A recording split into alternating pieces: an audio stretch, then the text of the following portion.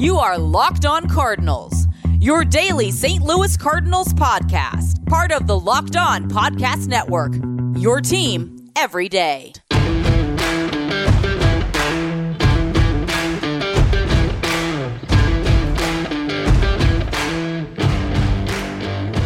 Hello and welcome to the Locked On Cardinals podcast, part of the Locked On Podcast Network. My name is Lucas Smith. Today is Thursday, October the 8th of 2020. Thanks for listening to Locked On Cardinals, which is a daily podcast talking everything St. Louis Cardinals. Today we are doing another part of our postseason evaluations, or off-season evaluations. We're moving to first base today, so we're talking mostly about Paul Goldschmidt. He did get the most time there, and I will also tell you about a host or a guest that I'm having on my show tomorrow, so stay tuned for that. Before any of that, though, I do want to tell you about what the show is sponsored by today. Today's show is brought to you by Built Bar, which is new and improved and even more delicious than before. They have 6 new flavors. Some of my favorites are cookies and cream, carrot cake, and caramel brownie. Some of my favorites from the 12 original flavors are coconut almond, German chocolate, mint brownie, double chocolate, and coconut. They're soft and easy to chew with 100% covered in chocolate, which is my favorite thing about these bars. But even though they're covered in chocolate, they're still great for the health-conscious person. Lose and maintain weight while indulging in a delicious treat. Bars are low-calorie, low-sugar, high in protein, high-fiber, great for a keto diet. I'm not on any diet, but it still helps me maintain my weight and look as good as I can. Right now, you can get a free cooler with purchase while supplies last. Go to BuiltBar.com and use promo code LOCKEDON to get $10 off your next order and a possibility of winning a free cooler. Use promo code LOCKEDON for $10 off at BuiltBar.com. I love Built Bar. Great product.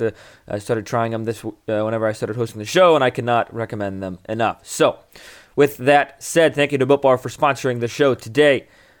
Let's get into it. First baseman. For the St. Louis Cardinals, it's probably the highest productive position for St. Louis when you look at all the offensive numbers just in general, first baseman, and then you look at Paul Goldschmidt in general.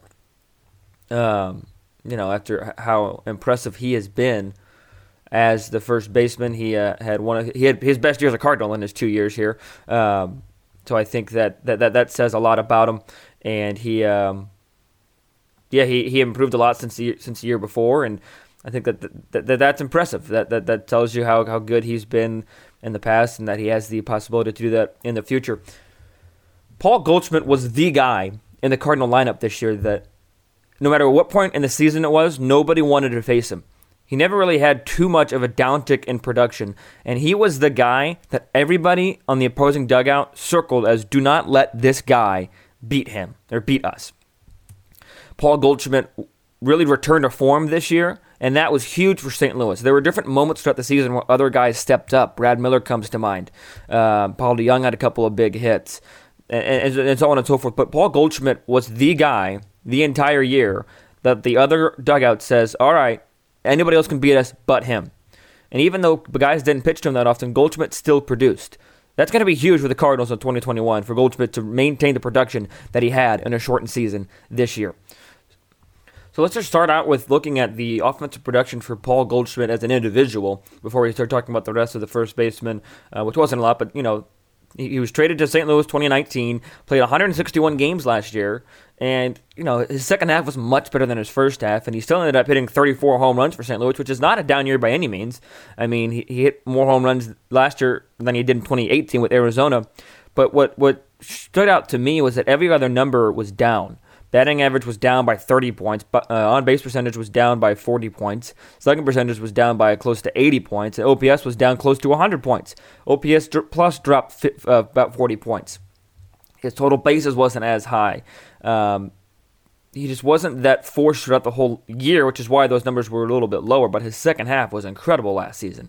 So I think that it happens a lot when you look at a guy that is traded or signed a big contract. That first year, they tend to put a lot of pressure on themselves to perform, which is understandable. They want to perform for their team. They want to perform for their new city, their teammates, their coaching staff. And all these guys are professional athletes, so they want to perform for themselves as well. So I think that's natural. Excuse me. But I think still that Goldschmidt put too much pressure on himself and just didn't perform. But you saw signs of it, like I said, in the second half of the season. He played the most games that he's ever played, 161. He played in all but 2 games. No, he played every game this year, all 58 for St. Louis.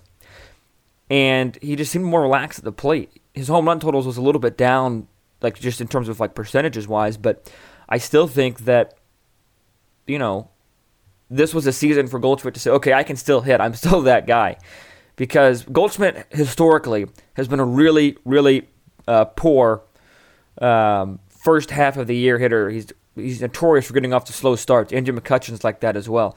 So you wonder what that was going to be like in a shortened season, whether or not he was going to have the slow start or just start like he normally does in the second half of the season because they were starting in July.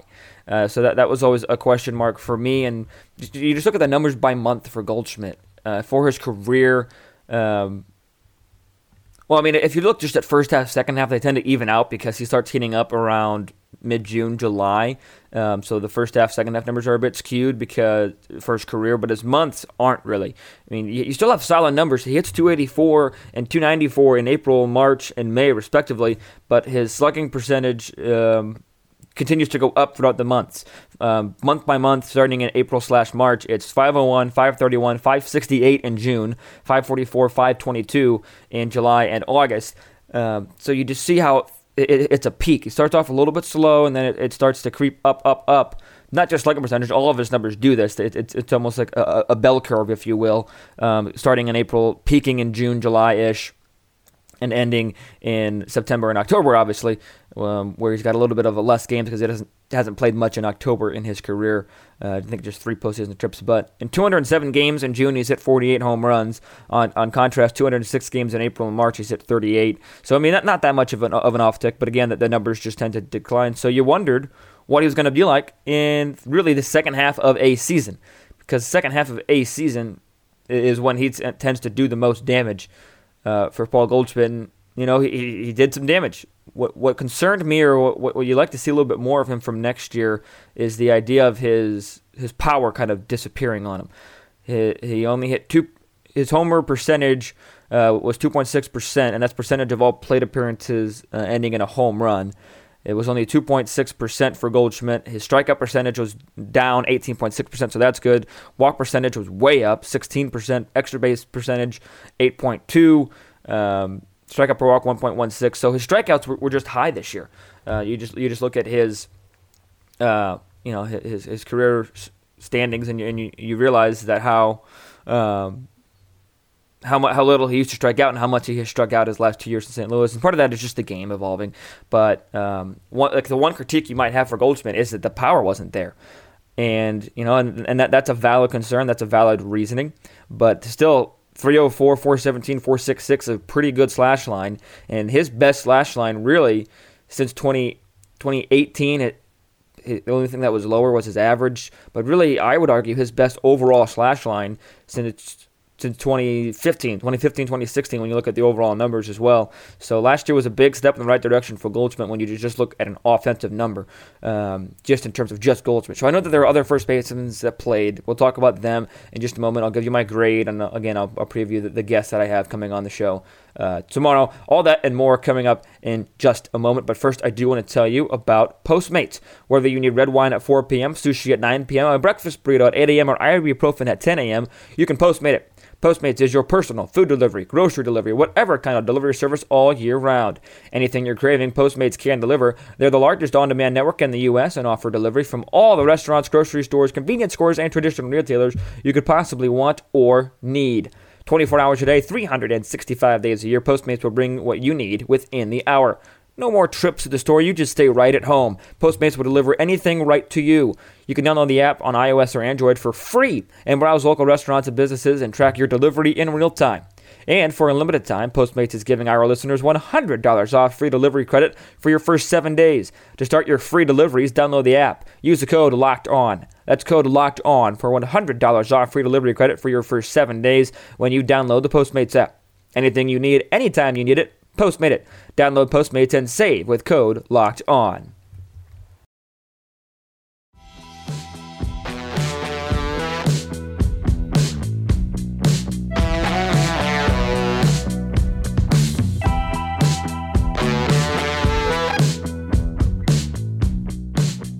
So again, breaking down first baseman here for St. Louis, and I know Paul Goldschmidt is not the only first baseman to play, but before I talk about the rest of them and compare first baseman to the rest of the league, once again, a reminder, we have a guest tomorrow, and it is the host of STL Sports Central on Twitter. He's got 12,500 followers, tweets really good content about the Cardinals and Blues, good graphics guy, so I'm super excited to have him on the show. He's been featured by MLB Network, MLB, NHL, Barstool, and ESPN, among others. In his bio, it says he's got 120,000 followers on all platforms. So he's legit. Looking forward to talking to him tomorrow, so be sure to tune in tomorrow for that conversation. And I'm super excited about that. And just a quick note before I move on, I do want to apologize for some of these late releases. Schoolwork has been getting in the way of that, so I do apologize for not getting these out as early, but hopefully that one will come out early so you can all listen to it at your pleasure. So when you look at Cardinals offenses, we know that the offensive numbers were down because every single position overall was in the bottom half of the major leagues when you look at stats, except for first base, DH, and second base was in the middle of the pack a little bit with Wong playing there for most of the year. But you look at Paul Goldschmidt in first base, that was the most productive position for St. Louis when you look at really just about any statistical breakdown. You just look straight at average, and you see that he's in the top six. He's 270. They were 276 overall in the year, and then OPS as well. Same thing. They were also in the top 10 with the 9 slot with Goldschmidt, Molina, Nogowski, Carpenter, and Ravello. So the first base position was very kind to St. Louis, which was one of the few positions that actually was kind to St. Louis. And beyond Goldschmidt, you also had Carpenter get 138. Carpenter, that's fielding opportunities. Carpenter played there. Ravello played a couple games there. Nogowski, Molina even played there, and Dean even played there. So all these guys, for whatever reason, seem to produce at first base. And a lot of that is Paul Goldschmidt. I understand that because Matt Carpenter, I don't think there's a way that you can argue that he did produce at all this season. I mean, Carpenter hit a $186, his career worst in average, except for 2011 when he went 1 for 15 in 7 games. On-base percentage of .325 is his worst in his career. Again, excluding 2011. And his slugging percentage of .314 is the worst in his career. And his OPS of .640 is the worst in his career. He had a couple of big moments. He had the grand slam. He had a couple of different hits and everything. And, whatever. But Carpenter is not the answer, and I'm sure I'll talk about him when I talk about DHing and third baseman as well. He just did not have it this year whatsoever. But then the other first baseman, that I mentioned with Nogowski and Dean and Molina, I guess. But Ravello, I think, can be a really nice piece that they can find a spot for him. I just don't think that they can and I don't know if you want to try him out in the outfield. I think they need to find more concrete solutions in the outfield, and you can't just experiment with a new outfielder every year. So I think that, I just don't think that Ravello needs to be experimented with in the outfield. But, Paul Goldschmidt was the guy. I don't think I can say that in any other way. I don't think I can say it too much. I don't think I can say it often enough. Paul Goldschmidt was the guy in 2020 for St. Louis. I mean, he played all 58 games, only 6 of them coming as the DH, and in those games he hit .368 with a .478 on base percentage, .421 slugging. But all 6 of his home runs came as a first baseman. All 19 of his 21 RBIs came as a first baseman. 12 of his doubles, and so production came as a first baseman. Not that really matters, but what sticks out to me is that for the last couple of years, excluding probably last year and this year, obviously, the Cardinals have been searching for a number 3 hole hitter. You could argue they've been searching for a 3-hole hitter since Albert left. I mean, Holiday filled the role for a couple years. Beltran did a bit. You had Adams in there for a couple times, I feel like. But overall, they've been searching for a 3-hole hitter, especially in those 3 years where they didn't make the playoffs. You had DeYoung try it out a couple different times.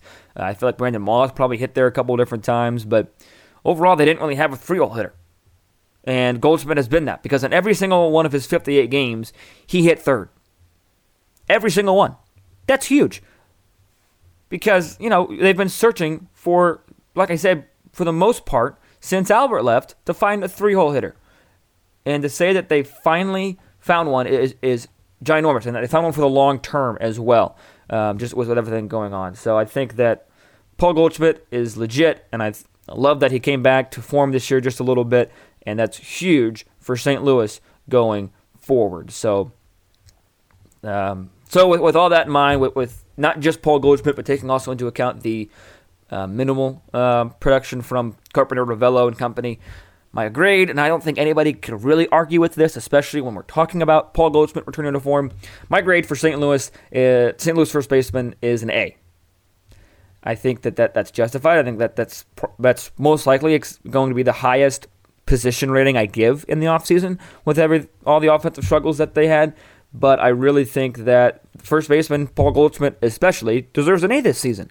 With the production that they had, with the consistency that Goldschmidt had, especially defensively, what he brings to first base is impeccable because he can pick anything out of the dirt, made a couple of different diving plays throughout the years. So Paul Goldschmidt and company, I guess, but mainly Paul Goldschmidt gets an A from me for their 2020 performance at the first base position.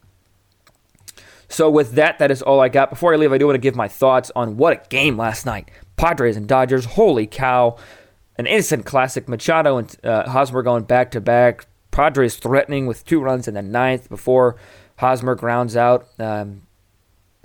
Incredible catch by Bellinger. What a contest. What an absolute incredible contest. Baseball needed it. We've got a chance for 4 clinchers tonight with the Dodgers looking for a sweep, the Astros looking for a 3-1 win, the Rays looking for a 3-1 win, and the Braves looking for a sweep as well. Incredible night for baseball. Hope you guys tune in. I will.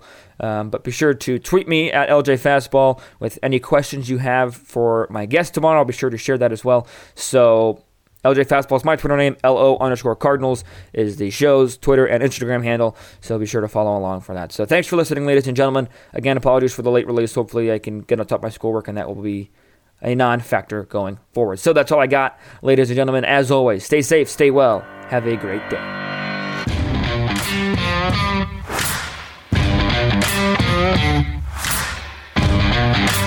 Thank you.